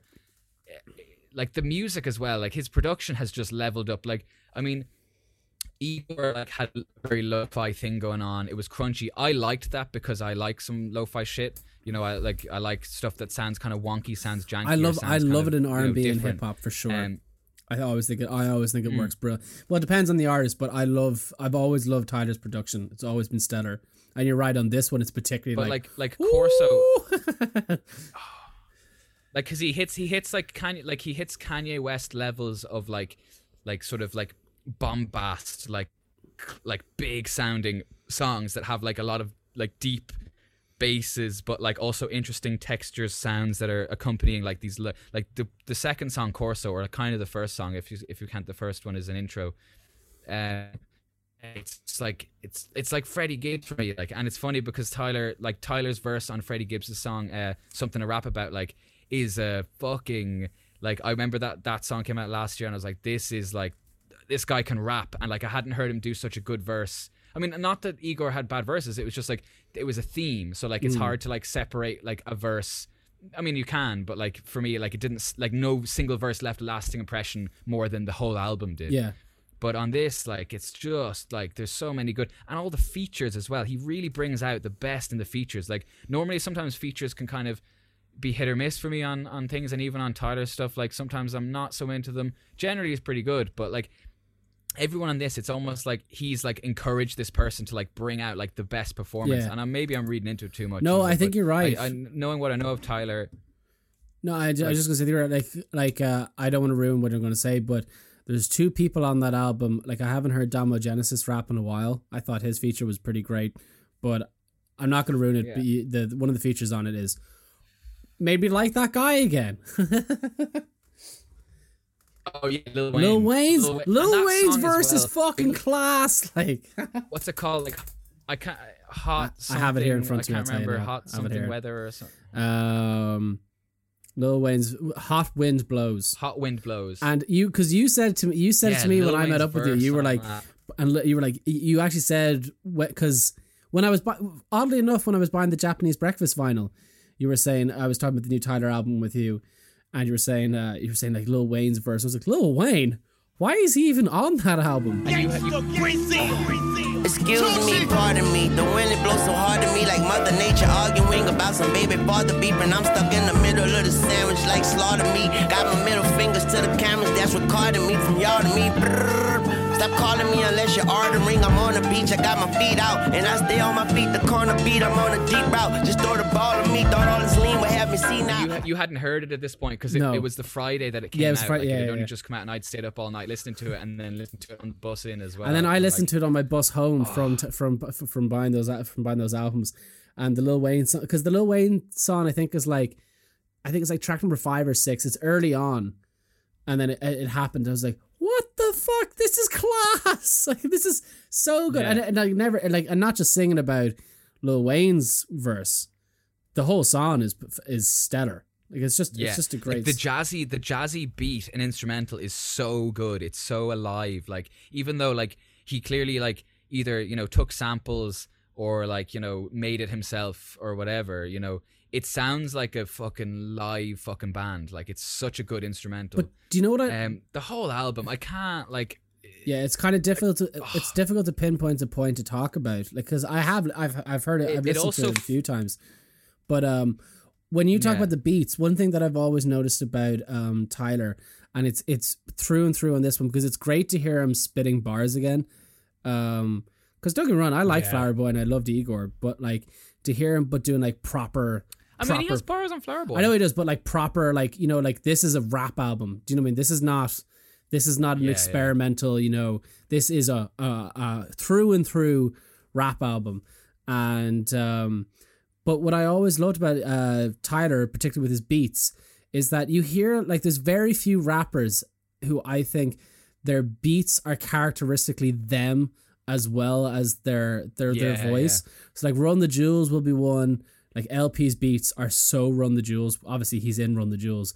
And like Danny Brown is another one. Danny Brown has very characteristic beats, but I think Tyler's one of the ones that you're like, you're just like, that's a Tyler beat, and that's very characteristically, like it perfectly complements him. Obviously because he makes them, but you know what I mean? Like it's not. I have many half-baked music projects called Tyler type beats where I've just tried to like do his thing, like so many, like they've gone nowhere. But yeah, he's like, to me, he's like, I'm a big David Bowie fan. I love a songwriter who like just fucking doubles down and commits to their thing, like, and like tunnel visions in on an idea or a concept. I love that. And I love like, you know, David Bowie obviously is like the most famous example of like, you know, he will pick a character and a persona and stick with it, and it did affect all his interviews and everything. Yeah. But I feel like Tyler, to me, Tyler is just like the next step. Like I feel like in 100 years, like outside of our lifetimes, and in context looking back the way people do with like, you know, history and whatever, and draw the dots, they're going to be like, yes, you had your David Bowie, and then like they'll draw a line straight to Tyler, which like most people alive now be like, what the fuck are you talking about, David Bowie and Tyler the Creator? But I'm like, no, like there's like 50 years or whatever between them, and kind of, but it's the same sort of thing of like Tyler adopts a persona generally that matches as well. It matches like the kind of mood of the times as well, as well as himself. So this one, like Tyler Baudelaire, like the thing I love is like, he's like, I'm Tyler Baudelaire, like I'm traveling around, and I don't know if I haven't read into like what Baudelaire referencing. I've seen some people say it's like the Secret of Unfortunate Events, but I've seen other people say it's like the philosopher or whatever. But I think for me, what I took away from on the first listen was like this idea of like, he keeps reinforcing like passport travel, like traveling is great and everything, and it's kind of like, again, that tongue-in-cheek funny thing where it's like, that's the one fucking thing we can't do right now. Do you know what I mean? It's like, and he's like reinforcing how good it is, but again, it gives me that like hope. It's like, oh, like, yeah, I can't wait to go travel after this, like I can't wait to go explore the world. But even the traveling thing is like, it's like, because this album feels so much of like a summation of his entire career, and like it takes a bit of every album he's done kind of in a lot of ways, you know, even like Manifesto being like a very gritty and like edgy thing, you know, it's edgy, but it's so it's come out with this maturity where he's like, you know, he's really refined what he believes, and he's articulated it so well. Like, little white bitch gonna say, you need to say something about that. You need to say something about black. Bitch, suck my Go Tom! That ain't your religion, you just following your mammy. She followed your granny, she obeyed master. Did y'all even ask her? Question, just holes in them stories. Is it holes in your blessings? Yeah, I'm bold with the message. I know I ain't got the answer, but I ain't gon' cheerlead with y'all just to be a dance. I'ma groove to my own drums. Sunlight in my shadow, baby. Move till my soul comes. Let them serpents rattle, baby. Cracking like broke porcelain, bitch. We ocean deep if you just pour us in a portion of shit. Then people try to twist my view on some contortionist shit. I had to reevaluate what was important and shit. That down by shutting down the expected performativity of like, you know, you have to speak out about this, you have to say this, and like, you know, oh, you can't say this and all this stuff, which is like, you know, I don't want to get into a political discussion, but like, anyone that's telling is silencing conversation, you know, I don't think that's a good thing. You know, and that's something that I've believed personally. Like I'm a very liberal person, very left wing. I'm a fucking social justice cuck, like whatever you want to throw at me. But I don't think silencing people is good. And his response in that song to me it was like I remember I read Emma Dabry's book What White People Can Do Next, which is a incredible I was book. meaning to ask you what that book was, because I was looking for a book to read at the moment. I was meaning to ask you. Yeah. I went out as soon as I finished it. I went out and bought her first book, which I haven't read yet because I like to like read different things in between, trying to, you know, I don't want to just read two of the same thing. I want it to like let it sit with me. But basically that book, we'll do a little tangent, fuck it. You can cut this out if you want, but like that book, she's so well read, like she's so versed on her like history of like social movements and like politics and everything.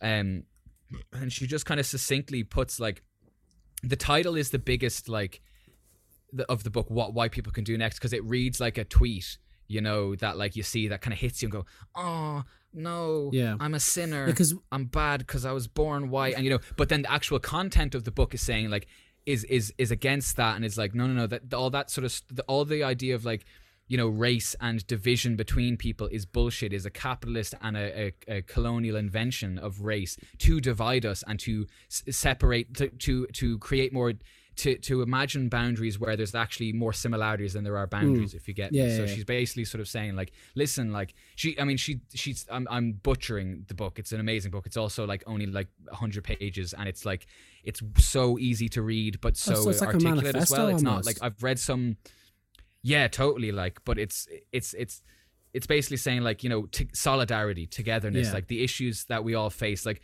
you take the anti-lockdown and I don't think she mentions this in the book, because I think she probably written it before, like that whole anti-lockdown, frustration with the government, like at the core of it, like what are the factors in your life that you have issues with are probably the exact same as like people that you think are the enemy, you know what I mean? And really the enemy is somebody else hiding in the distance, or well, not really hiding, we know it is, whatever. But anyway, Tyler's song like just clicked with me, the Manifesto one, because it was like, it's so pro, like I'm like just do what you do, and like, yes, shit is bad, and he donates money, he does what he can, but like don't put yourself in a cage, or like don't let yourself. It's kind of the thing that like is actually, do you know what, thinking about it, it's kind of the thing that Kanye West said that was just said awfully, like terribly, like, you know, like slavery is in your mind, or like it's a concept, and it's like, Kanye, that's not how you say, like there was a point that he was trying to make there.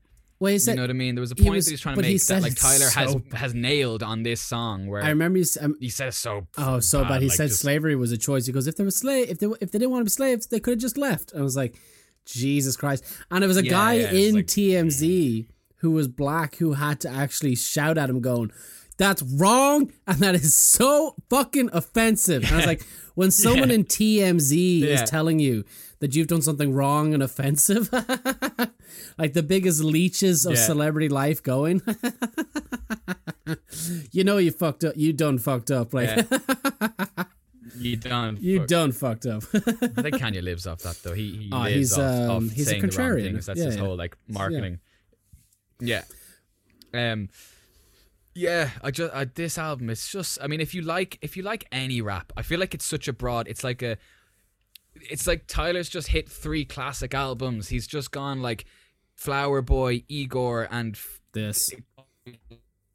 It's like, I couldn't tell you, again, recency bias and all that, but like I could not tell you which one is my favorite. Like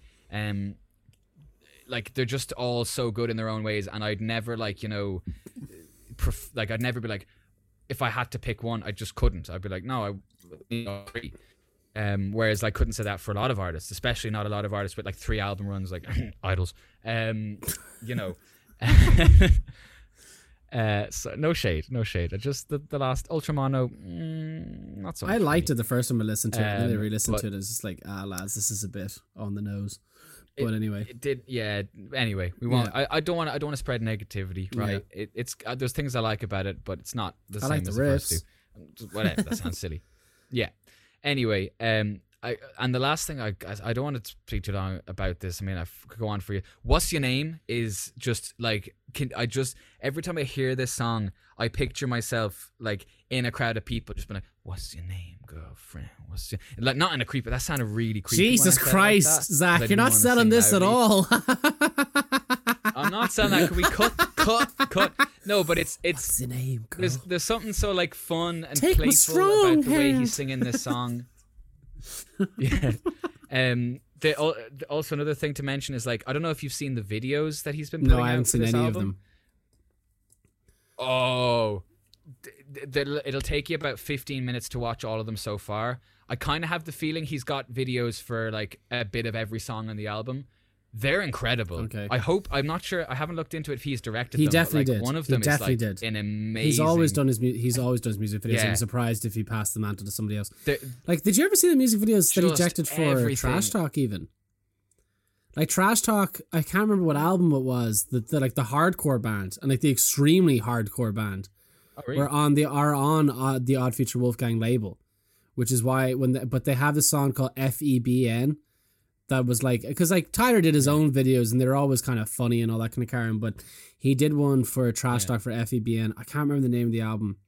I think it was something 9. It was great. It was it's a class album, but the music video is fucking so good. It's such a good music video. Yeah. But obviously he's fun. What was the one that he did for Flower Boy, which is like he's on a ship or something, and he's kind of See You Again. Yeah, that was amazing as well. Yeah.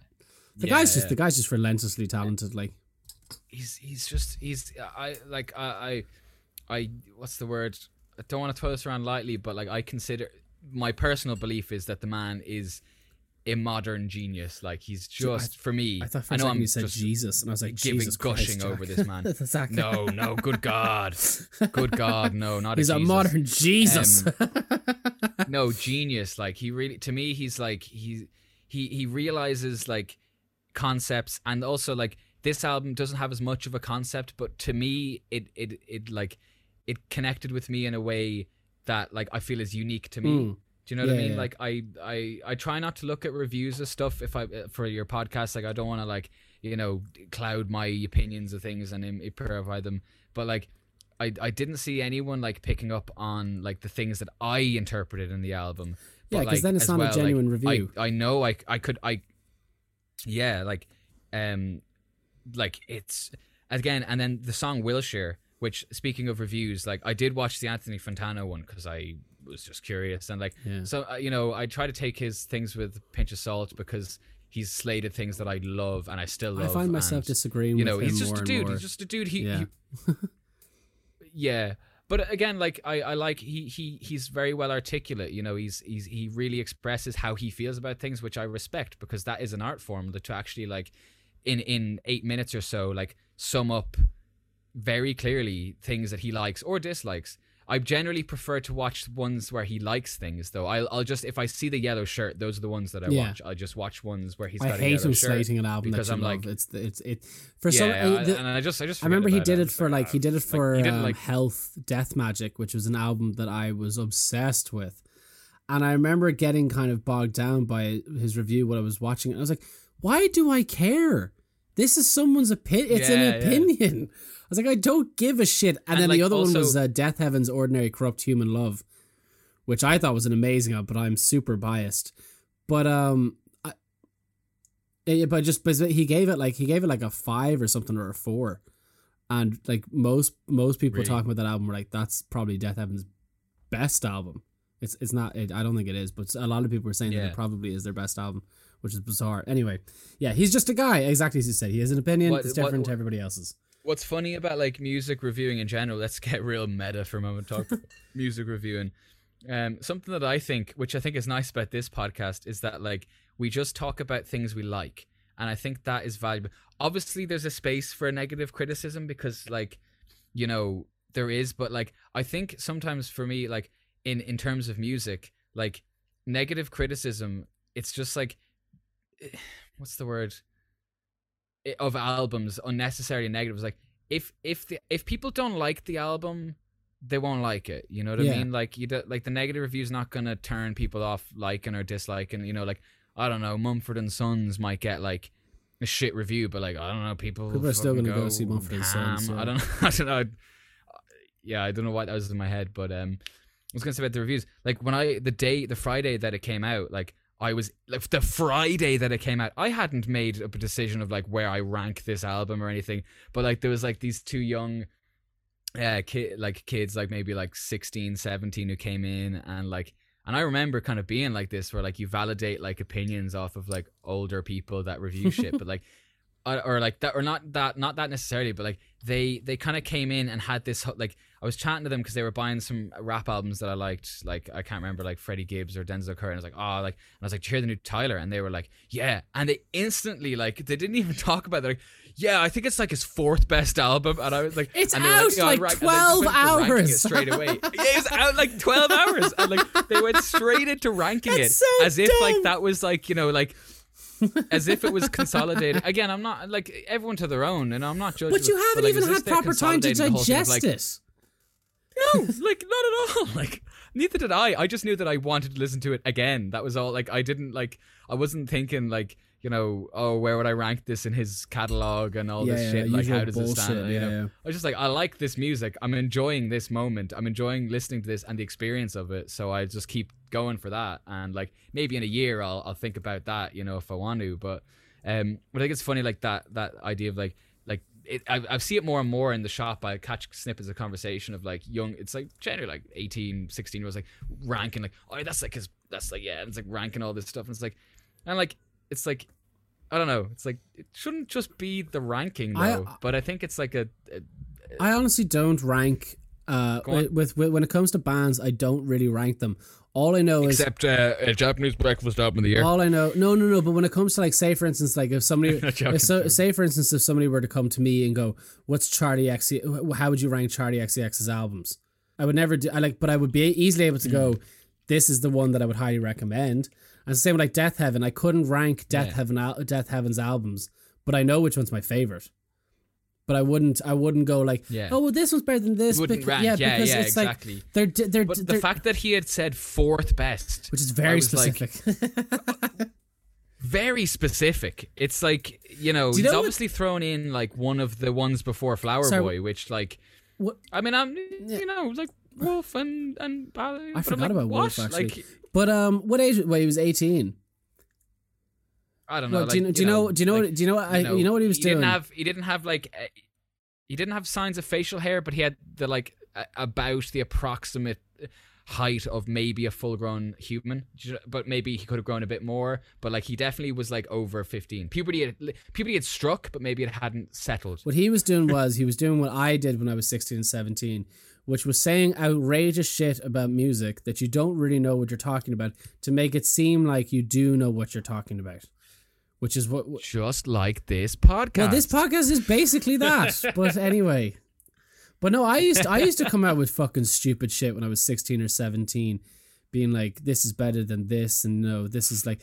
And I was like, it was just me trying to be like, yeah, I'm artistic.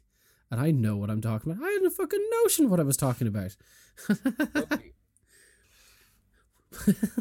Last thing I'd say about Tyler anyway, I just try to get back on track because I really just got to get a bus, is like the song Wilshire, which is why I was saying the Andy Fontana thing, like I didn't give a shit like before that, like when Wilshire came on and it was like I was listening to it and it was like probably like 10-1 or whatever, that song blew my mind. Again, maybe, you know, I didn't hear it. I still don't really hear any like problems with the mix. For me, it just works. I'm accustomed to like a kind of janky sound off Tyler anyway. I suppose the rest of the album is so immaculate. Oh, I have and, like, heard really people well complain about this song actually. Is just the beat, the beat being like the same thing and weirdly mixed. Like I did see people complain about it, but I didn't really notice a difference either. This is the story song. No, the story, yeah.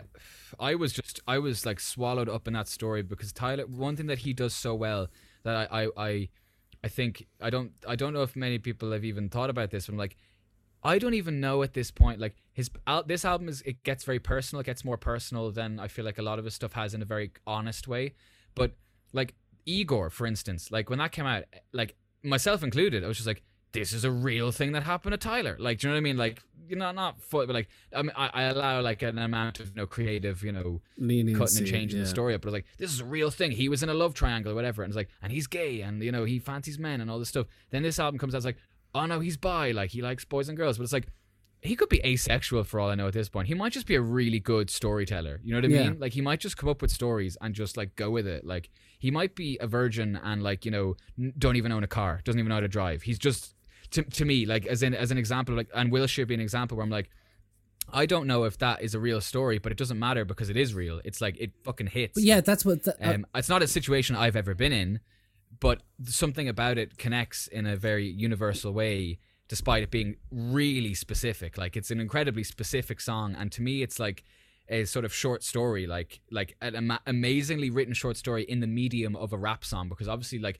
it's not writing in like flowery language that like would work on a book format. It's like listening to this, following it in the present moment along with the beat, incredible storytelling. It's like a movie. But that's what I would say, like, when you talk about Tyler and you talk about what's believable and what's not, it kind of gets to a point sometimes where you kind of go, does it really matter? He's kind of been able, totally. He's been able to hit you in a point that makes you kind of go, oh, fuck.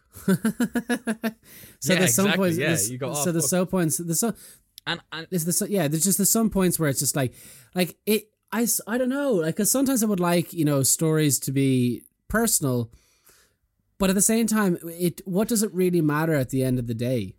If it hits you, which is what art should do. If it hits you in a particular way, it's done its purpose. I think as well the point is, if it hits you, there has to be, I think, not always, but I think 9 times out of 10, that, like, if it hits you, there's a part of that is them, that it is personal. Yeah.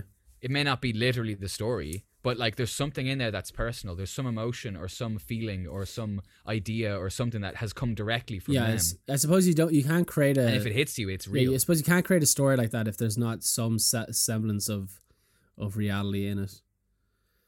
But yeah.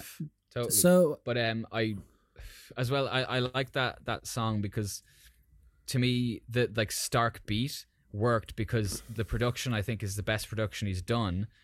And that stark beat, like, contrasted with, like, the whole, like, I'm amazing, I'm on top of the world, I got 2 Rolls Royces, like, all this, like, stuff. And then that song is so stark, it strips away all the, like, you know, his material, like, here's all the glamorous stuff I have. And it's like, here's a fucking cold, like, not cold, but, like, here's a raw beat and just a story that, like, here's the thing that I really want, though. Yeah. Like, and that, I think he says that in the song, like, that's what I really want. I have this, but, like, I really want you. And, like, it's a sad story, but again, probably fabricated. I don't know. Like, I feel like my gut tells me, like, nah, he's just I don't like, think it's a real story, like, personally. he's just... I don't think it's a real story. No. It's because it sounds too much like... But it feels real. It doesn't matter, but it sounds too much like the story that you'd use for, like, a short film. But it's great. But the details are so specific. Like, all the little things that he says in it, like, I can't even recount them because it's 8 minutes long. And, like, you know, it's not like he's, you know, a lot of songs is like they'll say a feeling in a sentence, and, like, that's great and all, but he'll set a scene in bars. You know what I mean? As opposed, and then the feeling comes from the scene. Like, no, it's brilliant. Yeah. Do you have any? Obsessed. I'm trying to think. Do you have anything else? Because I don't really have anything else to say about the album. I mean, if you like rap, stick it on.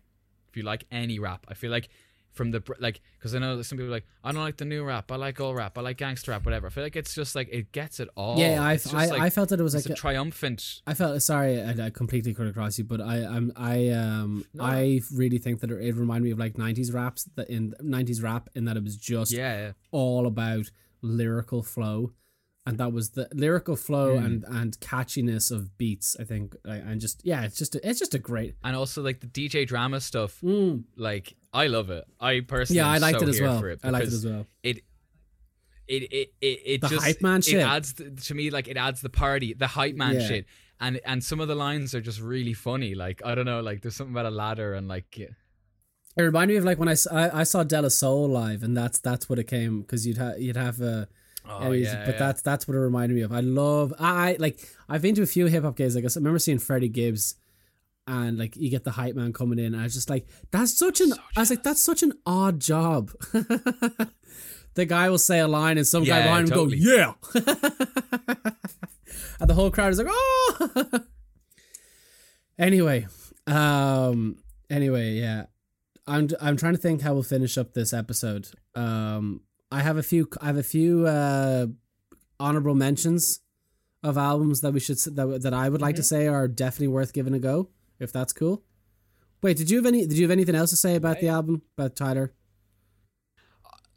I'm yeah, it's just amazing. I love it. Okay, well the album that I love it as well, by the way, it genuinely is an amazing, especially like I say for hardcore rap fans, I say it's like an absolute treat to listen to. But my kind of shout outs would be, I really wanted to pick Die Catalog, his new album Valstead. I think it's called Valstead. I think he's Hungarian for this week, but it came out like 4 days ago. I just didn't have enough time to make enough notes about it. But basically, if you like really experimental, like proggy black metal, it's really cool. There's very little harsh vocals in it. There's a lot of choir stuff in it. Like if you want to test out perfectly how they sound, Sorelia is just a fucking gorgeous song. But another one would be, in terms of metal, would be Bosk, Bossk, Migration. Kind of like ambient metal, droney stuff. It's really cool. King Buffalo, The Burden. The King Buffalo, The Burden of Restlessness is, I will put my hand on her and say that I am really, really, really not a fan of prog metal. It just doesn't do it for me. This album is a prog metal album with like stoner metal stuff influences in it. It's class, highly recommend. And then in terms of just like random albums, the new Fucked Up album, I'm a big fan of Fucked Up. I think they're class. Really, really creative hardcore punk band with like horn sections in it, just like super catchy stuff. They're really, really, really fun band. But their album Year of the Horse came out, I think it came out this month, so that's applicable. And then a couple of other ones. Let's see, what do we have here? I had them written down. Faye Webster, I Know I'm Funny, haha, is really, really good.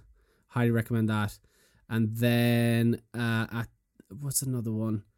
Sorry. And then Pom Pom Squad, Death of a Cheerleader is brilliant as well. That's the other one.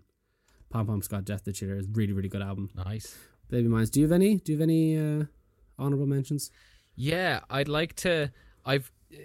Like obviously Kojak's album dropped on the same day as Tyler's, and I would have been listening to that religiously were it not for the fact that Tyler dropped his album. And so I've only given it like I've only given it like 1-2 listens, and I really like it. Like it's good, fucking, like from what I heard, it's brilliant. Like but I just haven't given it enough of a listen to really like have anything to say about it, you know.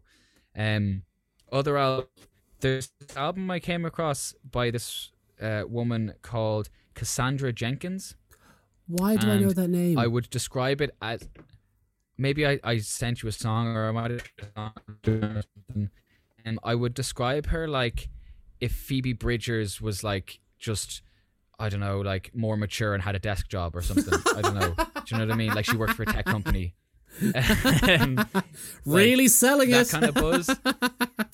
Yeah, no, like it's I really like it. I keep coming back to it because there's something about it. It's say like the Phoebe Bridgers comparison, even though I don't think she's inspired by Phoebe Bridgers. I think she's her own person who just draws from similar like influences or whatever, but I just it's like very like soft folky. It's a lovely bedtime album, this. and you probably will fall asleep. I've listened to this.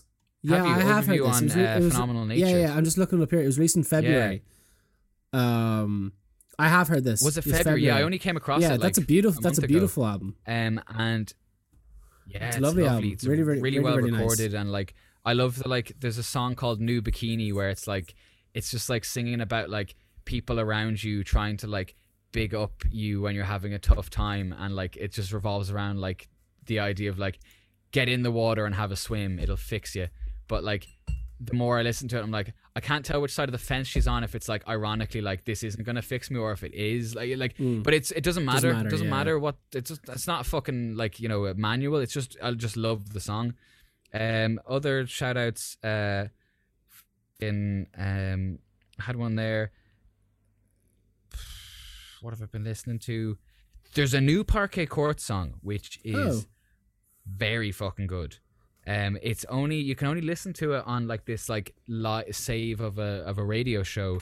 It's like a 10-minute long, not even punk song. It's like a kind of dance tune. Oh, but not a dance like a dance. It's like a slow grooving like New York disco, no wave kind of thing. Not even no wave, like post punk, like disco-y kind of thing. Like it's just ska? like kind of dance, but dance influenced. No, like it's like a slow grooving like disco-y feel. Okay. But it's like a dance thing. It's just so good. I don't know. I can't listen to it on Spotify. The album's apparently out in like October, and it's only on that one radio thing, and also the album. Oh, so good. Obviously, the King Gizzard album is it's just brilliant. like, It's a great album. no It's a great surprise album. there. Love it. There was something else I wanted to say. Stumbling. Oh, Danny Larkin's album is great. Danny Larkin, Northern Irish, singer, songwriter. It's very, if you like Lankum, it's like Lankum but less intense, but it hits similar notes of like, here's some sort of traditional Irish feeling music, but maybe a little more hopeful, a little more Uplifting, like? yeah, not as intense or claustrophobic as Lankum, a bit more open. But that's a lovely album, really good. Oh my god, Cabin, the Parasocialite single from Adam McCabe. Oh shit! Cabin, I actually haven't listened to it Brass yet. Phantoms. That song. I haven't listened to it yet. so I heard good. it's really Oh my good. God. I heard like it's genuinely really so good. Yeah. Adam Adam drummed in Brass Phantoms, wasn't? Yeah, he's a drummer. Yeah. Adam was the one that I've only met like once. Everything on this song. Because Oh man, he does like I think he made the whole thing himself. I wouldn't be surprised Vocals because and wasn't he doing music so production? good. Yeah, I think didn't big he time. produce he produced so Brass good. Phantoms album. He mixed their albums. He mixed them. It's so good. I highly recommend that song. I can't wait to hear more from Adam. Like, it's like a kind of it's definitely got a sort of psychedelic sort of Tame Impala sort of lonerism vibe to it, but that sounds reductive. It's just a great Is he singing song. on it? It's so good. Yeah, I think he's doing everything on it. I texted him. He said he was singing. I was like, wow, what the fuck? I'd give it a listen. like. No offense to Ryan. Ryan, I fucking Ryan's love Ryan as a vocalist, but I'm singer. like, I didn't know the guy behind the kit had like in him like some that. vocal chops on Also, a classic album I would like to recommend. Last thing, Built to Spill, You in Reverse. I revisited that album. So good, so fucking good. Indie rock band, Built to Spill. They kind of favor like having kind of longer jammy songs, but like just really tight guitar playing, kind of like. If you like the Strokes' first album, but also like stuff that's like just like got a nice buzz, like an upbeat energy, and yeah, so good. Built to Spill, You in If we're going to do classic album recommendations, I will recommend Keros by Sepultura is 10 years old. Now, Keros by Sepultura is by no means a classic album, but I re-listened to it just out of... Well, it is for you. No, it's not even for me. Like, it's not Sepultura's best album, but it's. I listened to it recently. I was like, this is a fucking unbelievable album, and like, just listen to it. Even just listen to the cover of Firestarter by The Prodigy that Sepultura do. Just even for that, What? Oh my god, it is a mammoth of a cover. Like, it's brilliant. It's so good. But I guess we'll leave it there because I actually do have to catch a bus. Yeah, you gotta catch that bus. Hope you haven't missed your bus. Yeah, I get the mystery bus. Yeah, but man, this has been so much fun as usual. So fun. We're good. We're 2 hours. Hit about 2 hours. We're good. We're good. Yeah. And there's definitely some cut. There's about 20 minutes we can cut. Definitely some cut. But man, more, I'm I'd happy say. out, I'd say and more. I didn't talk about Satan once, so it's been a very successful podcast. No. Hail Hail Satan. Satan, our Lord and Savior. Anyway, And that wraps it up for this week's if episode you'd like to take part, of New Tunes Who Dis. join the Patreon, and we'll do our Black Mass every Tuesday. What are we calling this series again? Hail Sorry, the Prince of what are we calling Darkness. this series again? I just made that up at what the is it called? start. New music, new who tunes, dis? who dis? And then who? New tunes, New who tunes, dis? who dis? And who has to be spelled HU? Yeah. Okay, that's what we'll, And that's dis, DIS. Yeah. That's what we'll call it from now on. All right. Anyway, man. No, because it's better than monthly roundup, which is what I had to call it. Last month, but I was just like, I didn't want to call it that. But the episode had to be released because it was nearly like 4 days after we recorded it. I'll make you a theme song. How about that? I'll make one right now, and I'm kind of yeah. Please do. And it'll be inspired by Tyler the Creator. Do you know what I'm going to do for the cover as well? For the cover for this episode, I'll do a painting of Tyler and Michelle. That we'll use because we don't know what Salt look like because they're anonymous. It just gives me an excuse to do a painting of Tyler and Michelle. Anyway, all right, man, we'll leave it there. That was fantastic.